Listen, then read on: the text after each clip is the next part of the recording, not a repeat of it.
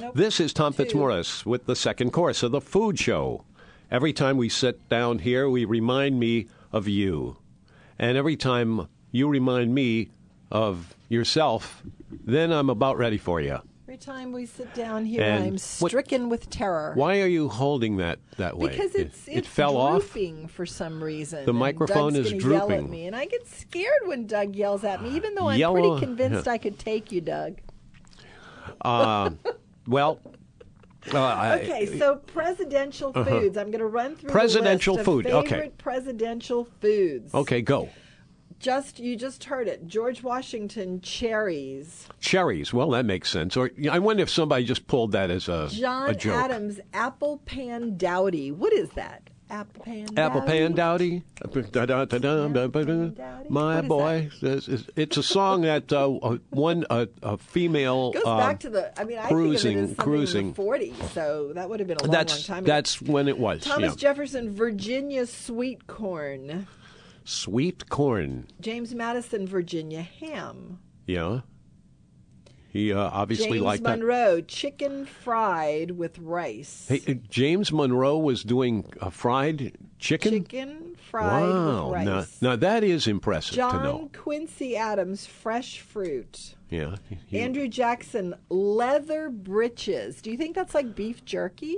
No, having come to faces in that in the past, I know to tell you that that's not a good mix. Okay. Leather breeches was the name used to describe green beans cooked with water and bacon braised wild duck and wild goose and fried apple pies for snacks. Mm-hmm. Yeah. I didn't know that. Martin Van Buren, boar's head. That describes his face, or his. Yeah, I think you're right, Yeah. actually. William Henry Harrison, hard cider. Hard cider. That was a hugely successful marketing deal that went on in that part of the world for a long time. We had a lot of The hard cider the Canada, hard, he was hard called. cider Yeah. because you hear these Is stories that like of alcohol? yeah, because Okay. you hear about the guy who scattered Apple seeds? apples Johnny all Appleseeds? Johnny Appleseed. Johnny Appleseed wasn't trying to get you to grow any more apple trees. What he wanted you to do would be to just throw them into huge piles and keep getting. They don't have to be Fermented good. cider. And they would take care of that themselves, and they would run it in, and they would crush it. They would get. It's very easy to get Wow. alcohol coming out of apples, believe it or not. And this was a huge business throughout the eastern half of the United Wow. States All right. back in them days. John Tyler, grateful pudding. An underrated president. I think. James Polk, James- corn pone. Corn pone. Yeah. This Zachary Taylor guy's pretty good looking. Yeah. Oh, really? Yeah. Kala. The the Kala local to show. that would come in late pre. These Creole treats were a favorite of Taylor, especially based on his fondness for Louisiana. They are delicious with morning coffee and are sprinkled with powdered sugar. Whoever wrote this book is stretching it a little bit. Millard Fillmore, beef stew. Now we got some serious stuff happening. Yeah, probably so. Franklin Pierce, New Hampshire fried pies. For some reason, I don't Hubig's think pies. of fried pies when I think of New Hampshire. Well, from now on, think of Hubig's pies when you think of that. Yeah, but See if you can Hubig's find some. pies and New Hampshire seems a little oxymoronic. Okay. Well, let me talk to those morons, and I would. Moss rose cake, James Buchanan. What is that? Mm-hmm. Okay. What's the James recipe? Buchanan was the first and only unmarried man elected to office to stay single throughout his life. Mm-hmm. Thus, the capital's calendar was always booked for social affairs. The one dessert he always loved, however, was moss rose cake, an almond-flavored cake that was light and fluffy. Who would have guessed? Yes, Abraham Lincoln, honey. Did he? No, Yeah, that just I've plain never old heard honey. that before. I wonder what he did with Plain it. old honey. He was an excellent cook. He was kind and gentle, who never said no to anything in front of him. He gladly ate whatever Mary would fix, but his true secret from his youth was that he loved honey and treated it as a delicacy from his childhood in poverty. Well, that'll get your attention. Yep, Andrew Johnson, sweet potato everything. His favorite food group was sweet potatoes. Well. He ate them every which way. Ulysses Grant, rice pudding. Yeah. Rutherford B. Hayes, angel cake. Not too many desserts here. They James didn't Garfield, eat as many back squirrel then. soup. Squirrels. He's the only one, Yeah. squirrel soup. Yeah. Yes. Oh, wow. He was given special permission to shoot squirrels on the grounds of the White House. All of these, in case you're just joining us and wondering what this could possibly be, it is a list of Favorite foods for presidents. Yeah, that's throughout exactly it. History. And if you have any such reports, especially if you've met a president before, there's something I haven't seen happen yet, Oh, but yeah, you haven't someday. done that, Tom. Chester A. Arthur, Well, macaroni pie with Chester- oysters, Tom. Now Yeah. this guy, I always this thought guy, he was interesting. wow. And this is two foods, again, oxymoronic. They don't go together in your book. Macaroni and cheese. Macaroni with oysters. Yeah. That guy, that president, first of all, he was a little on the... Weirdo side. Huh?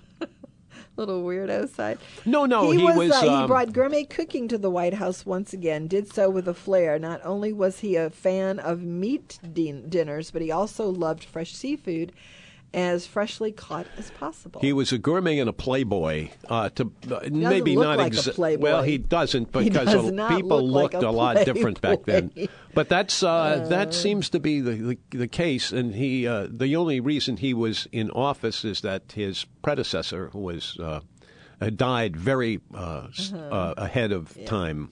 Benjamin And so- Harrison, presidential fig pudding. Grover Cleveland, corned beef and cabbage. A roast beef poor boy is in the makings there. William McKinley, hot lobster salad. Hot lobster salad. Any good or any sounds chance? like it was. It does? Yeah. We'll have to figure out how you can bring that back to these days. Okay. Probably it's going to be a Theodore failure. Roosevelt, coffee. That is not what I would have expected Coffee? to see. Teddy Roosevelt, coffee. Oh, well, it was just coffee was just becoming popular in those times. And and we were not far away from coffee coming along as a He used seven squares of sugar. yeah. William Howard Taft, the super fat one. Guess Yeah. what he liked? I don't know. Steak. Steak. Well, there it is. We figured it out. Woodrow Wilson's strawberry ice cream. Yeah. Warren G. Harding, chicken pot pie. Gotta love chicken pot pie. Calvin Coolidge, cornmeal muffins. Cornmeal Herbert muffins. Hoover, egg timbal. Huh? Timbales.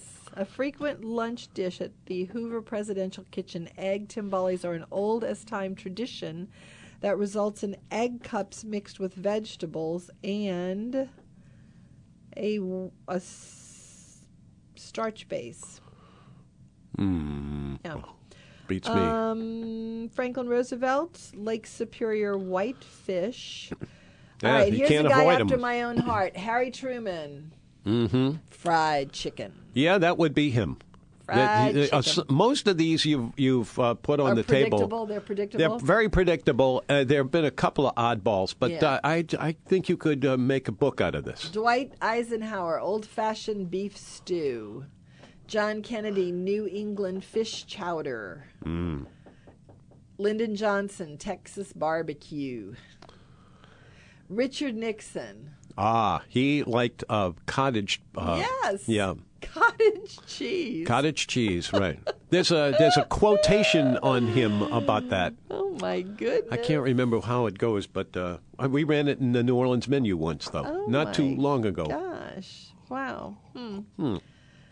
Well, It was- we've word accomplished got around something. that the president at the time was pouring ketchup into his cottage cheese, which somehow enamored the dieting crowd. However, it is true that the Nixons all loved cottage cheese, and in fact, one kitchen crew member drove around in a White House limo searching for it on the night they first arrived. Crab soup and homemade bread, Gerald Ford. Jimmy Carter baked grits with cheese. Ronald Reagan honey baked apples. George H.W. Bush corn pudding. Clinton chicken enchiladas. Huevos rancheros. Barack Obama black forest berry honest tea. And Donald Trump peanuts. Oh, there we are. Yeah, so there you go. Yeah, there's the list. This is the Food Show. I'm Tom Fitzmaurice, and I can turn you into me or somebody who can pretend that I'm like me and instead would be Are we doing portrayed magician as a. stuff now? Oh no, we never get any money for it. 260. But 260, anyway, we are 63. here to talk about the food scene around New Orleans. Yes. And how. And so we were talking about the food scene in Baton Rouge over the weekend, what we did over the weekend. Where we were, so yeah. after we finished eating this buffet, John came over to the table and offered to take us on a tour. This is chronicled in nomenu.com today, by the way, with pictures on Instagram this evening. But he took us to all of his little buildings around the property. And his big buildings, too, because he had a few of those. He had a lot of buildings on that property. That's for he sure. absolutely did. He had a distillery. He has a grist mill. Yep. And a tractor shed for his tractors. But I love the story that he told about how he acquired the property. He was approached in the 80s by this couple who wanted to sell the property. And he didn't have a lot of money back then. And they said, don't worry about it. Just take it. Just take it. And there are a bunch of weddings that are booked. It's like try it on for size. You take it and let us know how you feel about it after a little while. So time goes by, year or two, and he likes it pretty well because the weddings are coming in and it's nice, and you know he can make some money off of this, and it's a beautiful property. And so he says, okay, let's make a deal. So they said, well, you don't have to really worry about paying us. We don't need the money. So Who's give us that guy? $500 a month until you're ready to actually buy it. And so he did that for a while, and then he actually paid them, and it was his. And so the first thing he did was he put another building there, and he put 3 smoker units there. It's like a brick wall with 3 smoke piles. There are rotisseries, there are hooks for hanging meats and things like that. It's very interesting. Then you walk around, then there's a little tiny building that he fashioned after slave quarters.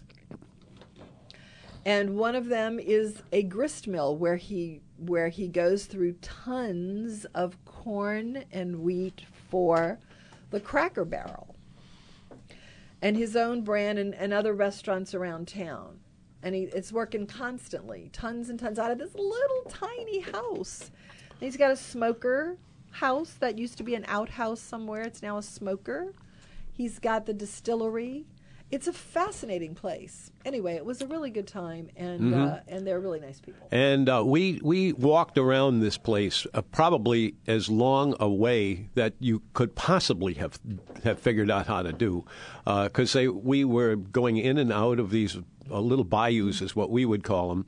And it's really pretty. And yeah, it really was very pretty. Little levee in the back. And we got in, we got out, and we learned a lot about it. Although John, this is a guy who has no problems with telling you every single thing he knows. He does like to share he his thoughts. and he does. knows a lot of And stuff. he does know a lot. Anyway, the Chef of Revolution was there, so we got to see him. He was heading back to town with some kind of meat he had come to pick up. But the story that most interested me was the story about the property next door, which was a church. And I've never heard of the order, but it was a nun. Mm-hmm. And he said, okay, Sister Dulcie, that was her name. Sister Dulcie. Dulce. Okay. Dulce. Right. Yeah. Dulce. Okay. Like, She called him at WAFB where he does his television show. We're gonna hold this story and come back after the break. 260-6368. If you'd like to chat with us, you're listening to WWL 105.3 FM HD2. We have a lot of time to give away. It's to take as much as you want. And what we do is talk about eating, restaurants, cooking, wine, cocktails, you name it. We talk about it. And if you think it's something that nobody has ever bothered with because it's probably just trivial, no need for Tom or anybody else to come in here and tell me about stuff. Well, I want to get back to my story. Oh, I'm sorry. But let me finish this sentence right here. So what I'm asking you to do, call us, 260-6368, and we will talk about, just about anything that's on the edge of eating and drinking and all the rest. All right. Marianne is here, and she will now cut loose with something. I'm not going to actually talk about food. No? I'm going to talk about the property next door to John Folse's White Oak Estate and Gardens. It's a long name. So if you drive back, it's kind of really tucked away. What intrigued me was that there was they have their own FM radio station. They have their own everything. Yeah. Yeah. So I mean, like, there could be an apocalypse and he'd do just fine. Yeah. So in the back, there's this church, and it's this strange order, and I don't know what it is, but he said Sister Dulce called WAFB where he does his television show, and they said, well, what does she want? And they said, we don't know. And he said, well, I'll talk to her eventually, I guess, when she calls back. So a few weeks goes by, she calls again, and so finally, after she called a few times, he goes, okay, well, I got to find out what she wants, so have her come in and meet me. So she comes in and she says, Chef Folse, he said... Very nice guy, by the way. He said, and she points her finger to the heavens. He said that there are two people in Baton Rouge that I have to meet, and one of them is you. And he says, oh, okay, well, why? And she said, I don't know. And after that, she left. And so 6 months goes by, and he gets a note that Sister Dulce called again and wanted to see him again. And so he meets with her the second time, and she says, I know what it is. You see that land over there? This was right past his property. I need that land. And he says, well, good luck with that, because there are 4 people already bidding on that property, and I'm one of them. 6 months later, she owned it and was building the church, and the church stands back there, and they have a good relationship where they sort of share property. And she's got a little garden, Dulce's garden, where they shoot outside when he does his television show outdoors, and that's by his tower. Yes. All right, let's go to the phones. It's the Food Show, and here we are. Johnny, welcome. Come on in. Hey, Tom, Marianne, how you guys doing? Hey. We're doing wonderfully well for a day that's foggy and all that. President's Day. Yeah, I just got a little restaurant report. I just had recently my Eat Club luncheon for Port of New Orleans retirees group. at Dab's Bistro. Yeah. Yeah. I don't know if you guys have ever been there or if y'all know about it. It's I think it's relatively new, but it's Chef Duke is it's now. Chef Duke. It's Chef Duke Duke. is there. Met him, real nice guy, and the food was excellent. Good. Yeah, really that's him. Nice little place right up the street from Joe's place. Mm-hmm. And how do you rate it, Tom? You've been there? Yeah, I've been there a couple of times, but I will tell you, I don't think it's quite ready for everything to be perfect. Now, if you can go in and say, well, you know, there's who cares if somebody has an orange pen sitting on the counter? You know, if you can handle that. And most people can. Go ahead. It's an interesting-looking place. It looks like a neighborhood kind of a place, and Chef Duke is there at least off and on. He lives there, I think. He lives there. Okay, well, I would there. believe that. I would believe. Every time I see him, he looks like he's been there for a few days. Yeah. Yeah, he got to talk to him for quite a while, and What'd you have? Good weights. I mean, I had something very simple. I had the catfish and shrimp dinners, but we got a variety of different. There was 21 of us. Oh. So, but they have a great wait staff. Yeah, they really do. Put several people on it, but one lady, and she handled it all. It was terrific. Who came out hot and served us all, and we got it relatively all pretty much together, which is a tough task with 21 people. Who are your relatives anyway? Well, he's a pro. I mean, he's been at it a long time. Oh yeah. So yeah. You know, something I would pay some attention to if you're going to go over to Chef Duke's new place, and the other one, they are very local in the way that they do just about everything. So, I would stay on that side or wait it out because, I tell you, I think this is going to evolve into a pretty good restaurant, but it hasn't been open much longer than a couple of 3 months. Yeah, he told me he moved over because he was on the North Shore for us, and then he moved over about 3 months ago. And here we are again. Yeah. Were you not familiar with Chef Duke before you went there? I never did make Cafe Giovanni's and always wanted to when he was in a quarter there, but never got around to it when I was on the North Shore. So, well, the food is very different. I mean, it's not Italian. This is more New Orleans food. That's right. Yeah. It really is. Yeah. So anyway, I just thought I'd share that with you guys. Thank you. Thank you. Okay. See ya. All right, thanks. Bye. It's The Food Show, all right, and I'm Tom Fitzmorris, here we are talking about eating and drinking and all of those things. I always like talking to people who are about to put on a private party and see what they do, because different people have different ways of collapsing all this together, and you never know what comes out. Well, hopefully it doesn't collapse. Well, no, I mean that in a random sense. 260-6368. Today is National Cafe au Lait Day, Tom. Cafe au lait. You know, that's something I really love. Do you? I know. In fact, I pretty much have some of that right here in my... I know, you always do. It's the Camellia brand. It's the Camellia cup. They're not making cafe au lait or coffee now. They came on our show back a couple of years ago. Yes, and they left you one of their mugs. They gave me one of their mugs, and it winds up being one of the best mugs I have. So it's, and here it is. Yes. Here, you can listen to it. Can you hear it? Yeah, I can. Yeah. Now, your cafe au lait, are you only drinking coffee and chicory still?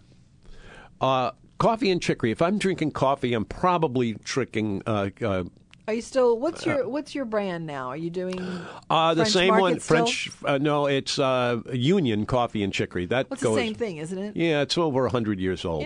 Yeah. I think it's just great. Well, they were doing it before anybody else. That's they for sure. certainly were. Well, I don't know, because who was it that liked coffee? Oh, wait, no. Who? Theodore Roosevelt. So that would have been the 20th century. So yeah, could be. So coffee was getting To be known at coffee. that time, but we were already roasting it here. Yeah, it was a huge business for this area. Well, it's a port, it's a port coming in from a lot of the different Caribbean, places. Yeah. South America, where it's all grown. Mm-hmm. Well, there it is. 260-6368. So, Tom, you only drink coffee and chicory. Is there another brand that doesn't have chicory? Because I know you always ask for chicory. I always do. And do Is you there know an acceptable non-chicory out there? there are some that are acceptable. It's really a choice kind of a thing. Do you know what's the difference between regular coffee and chicory coffee? Well, chicory is this root vegetable, isn't it? It is. Yeah, and so you grind it up, and it doesn't have any caffeine, does it? It doesn't have hardly any. It's just a very It's like tiny a nothing amount. thing. It's like a filler. It started out as a filler, I'll bet. What it was I wonder was why they did do it. I'll like tell you that. exactly. It was two different sources. One of them was Napoleon, and the other one was in our country. And I have to remember who that was. Napoleon liked chicory? Here's what Napoleon did during World War I and World War II. Napoleon as in Bonaparte? Yes. Well, that wasn't World War I, Tom. It was both. It was the 1800s. Yeah. So anyway, Napoleon... It's 1805, wasn't it? Napoleon observed. This would have been mostly in the 1900s. He insisted that because France and everything else in Europe that Napoleon was under control of, there was no source for coffee, actual coffee. This is something that people wanted tremendously. And so they couldn't find any because all of the countries around there, they were holding back on anything Napoleon was doing. So what happened with them was that he asked for people. They were. He asked for people to come up with something a lot like coffee, but not coffee because we can't get real coffee because it comes from all these people over here. So somebody did pay a lot of money for that, and the next thing you know, you have Napoleon's means of Coffee getting, and chicory. It was coffee and chicory. And and it's still there. Another point of history here. Yes. It has been noted that Voltaire drank 72 cups of coffee a day. And Do we have any drawings of Voltaire? Because I would like to know. No, what he would looked- never sit still for any of that. I would like to know what he looked like. Oh my gosh! How do you even fit that in the course of a day? Who said that? Where'd you get that, Doug? That can't even be true. It is true. And you know, there was another example of that for something else. That's how Napoleon managed to shift. Live that long? He also came forth and asked if anybody had a substitution for butter. And that's where margarine came from. Ah. Yes. That's Okay. Yeah, well, check it out. So there it is. Help me. For what? 260-6368. Help you? Yeah. What do you need? We should take a break, though, shouldn't we, Doug? Want a break? Doug is in there just marveling. We'll be back. WWL 105.3 FM, HD2. We've had an interesting Mardi Gras-filled kind of a day today. It's when Mardi Gras comes in, everything changes. You know, that's just the way it is, and then new things appeal. You meet new people, and you bump into people that you haven't seen. Like a scream? No, what did you say? Like a spring. A spring? Spring. Spring, Change. as in spring. It's a change. It's a newness, a beginning. Another one.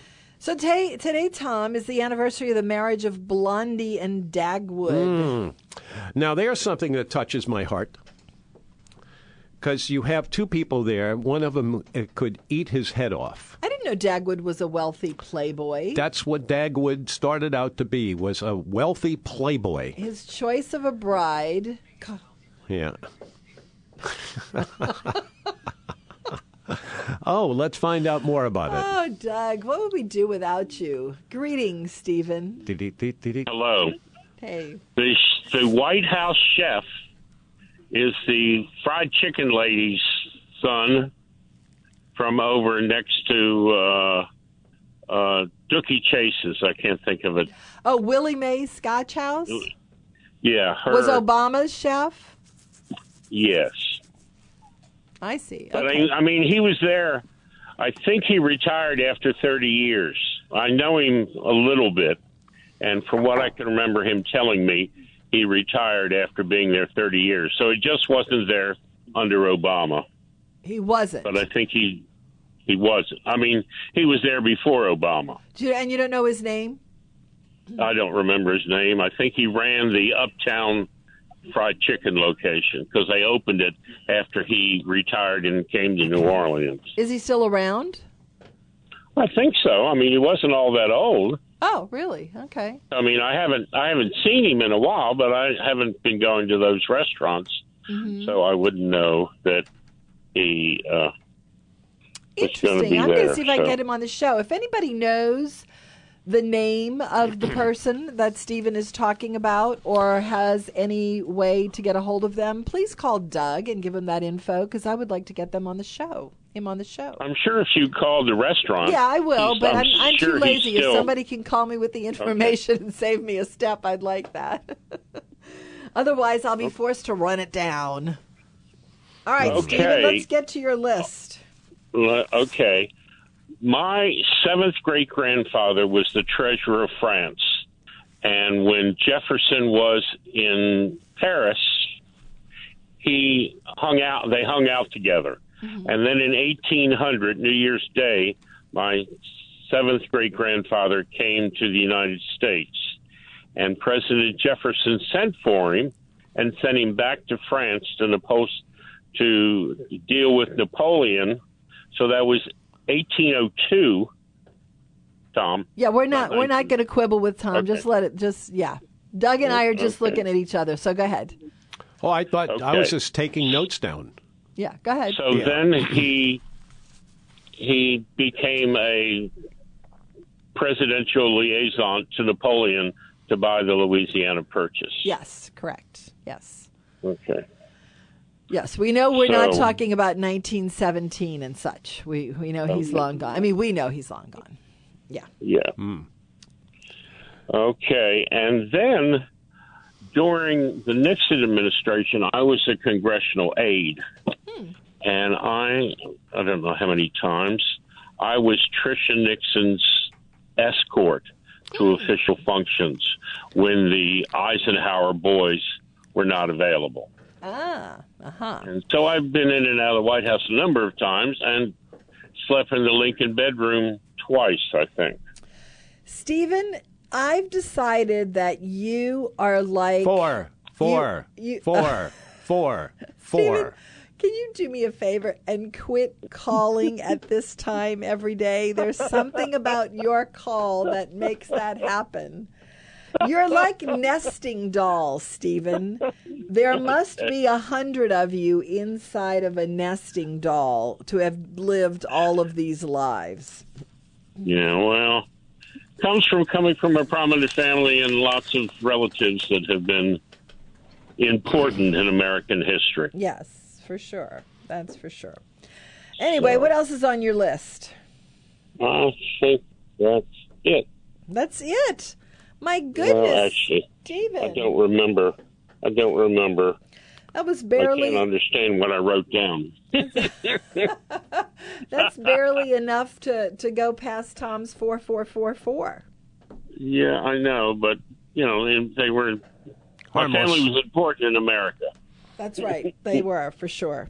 Anyway. So, and I know the family was in and out of the White House on a regular basis from what I read, because my seventh great-grandfather's son was the gunpowder guy.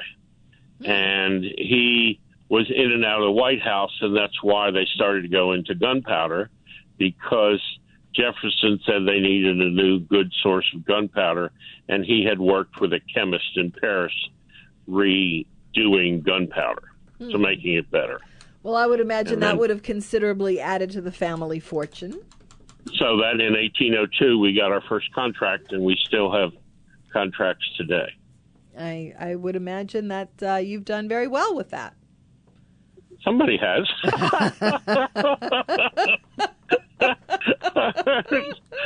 I'm hoping somebody will loosen up on the purse strings a little bit in my retirement. Let me have some of my belongings. Well, I don't know what to say about that, Stephen. Good luck with that. Okay. All right. Thanks for calling. Thanks. Bye-bye. 260 There he goes. 6368. Glad we got that done. It's the Food Show. I'm Tom Fitzmaurice. It's great to be here with you talking about the food scene around town. You will not find another show like this anywhere in the country. I keep looking, I never find. What's eating in your life? What have you found that you really enjoyed recently? Wait, I'm going back to Dagwood. Dagwood, okay. Okay, so apparently Dagwood is drawn in a way that you would not at all suspect that real he funny was hair. ever a wealthy playboy. Yeah, but he was goofy. You He was can an be eccentric wealthy an playboy. eccentric. Well, yeah. I have to say though, you can be depending on how rich you are, you can be as eccentric as you want to be. But Dagwood just kind of looked like a goofy guy. Anyway, well, the neat part about it, though, was that Blondie, who clearly was much, much smarter than Dagwood was, and so she would just ask for things, and he would always give them to her. And he was pretty smart, too, then. Pretty smart, although, let's say there have been smarter people at some point. And then he made these sandwiches for himself that had everything under the sun put in there, and it looked like a poor boy sandwich, but it had a lot more courses.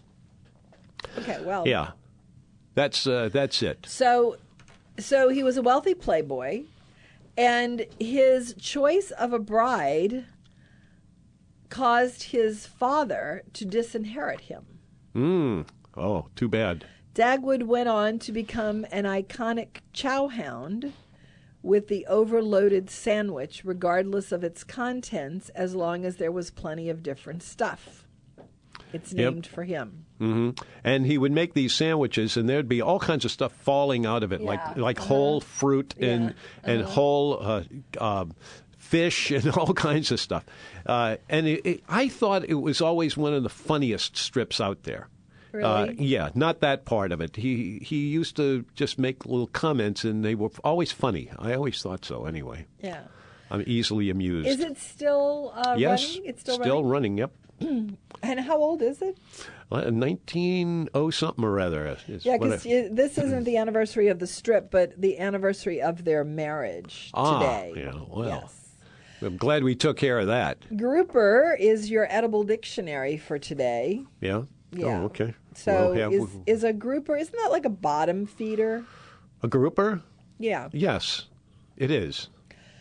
Gulf of Mexico groupers are more popular in Florida than they are in Louisiana, but they are commonly enough caught that they're showing up more frequently on local menus. The firmness of the meat, it's kind of a thick fish, isn't it? It's like a thick piece that you get. It's almost like a halibut, right?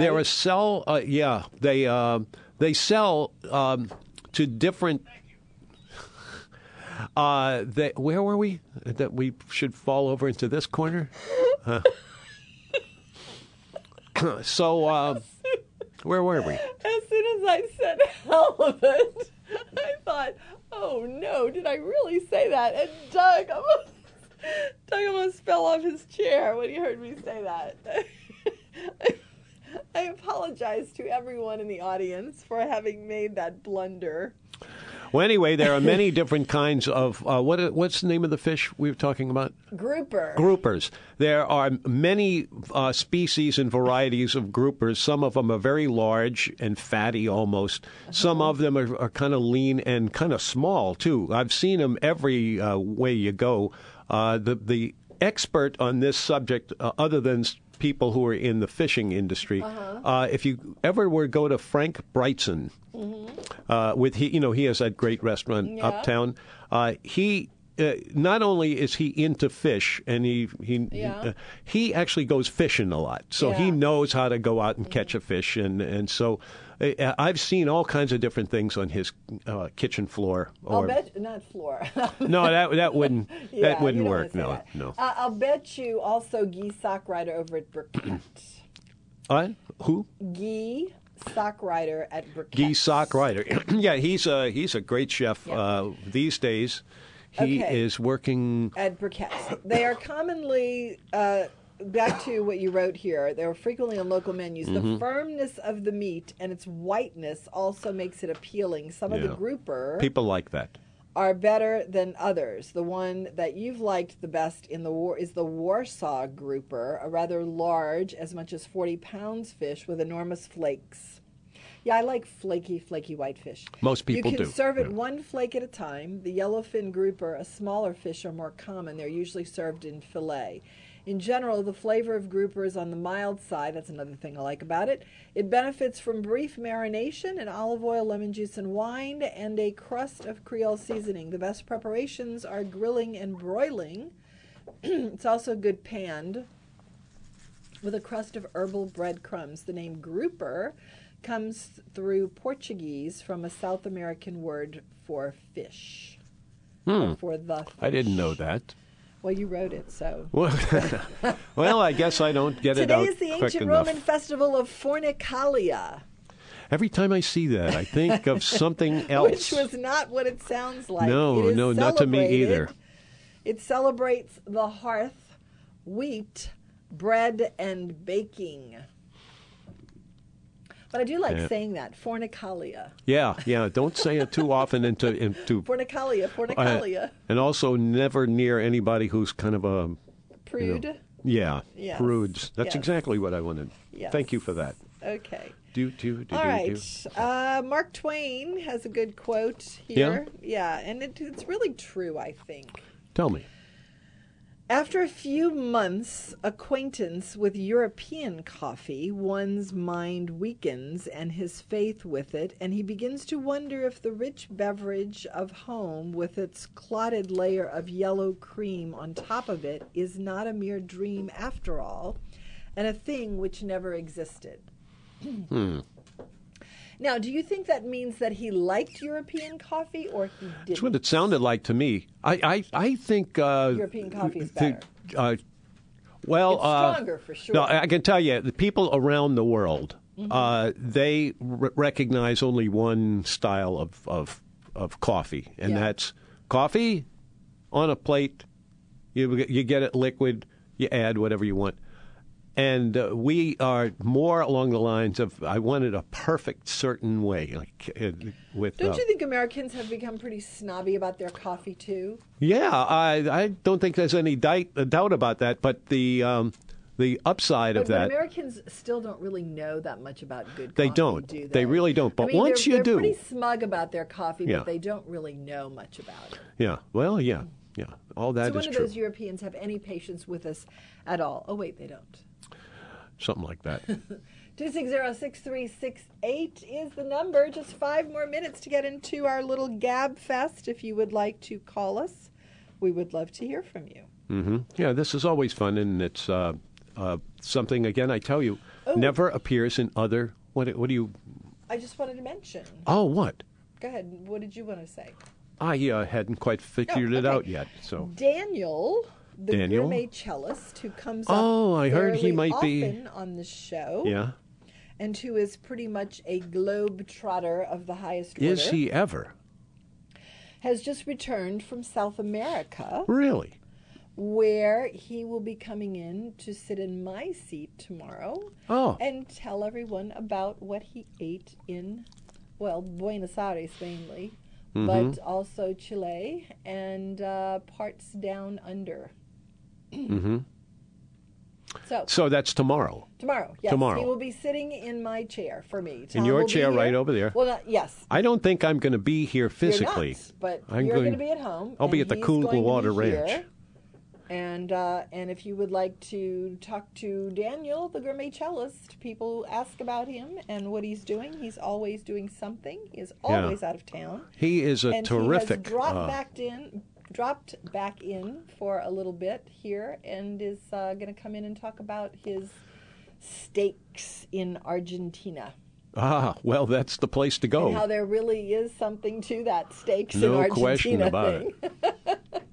Well, Anyway, that's so good. that's tomorrow. I'm glad because he hasn't been on our show in quite a while. Well, he's never here. He's and never here. he's traveling all the time. Yeah. But he really is a terrific musician, and he's also a gourmet sort of guy. But he doesn't snob himself over it. So he's a great guy to know. Yeah. And we've a couple of years ago, at Christmas time, he had a party over at his apartment in the that was in the old. Oh gosh, what's the name of that? It was one of the old Krause building.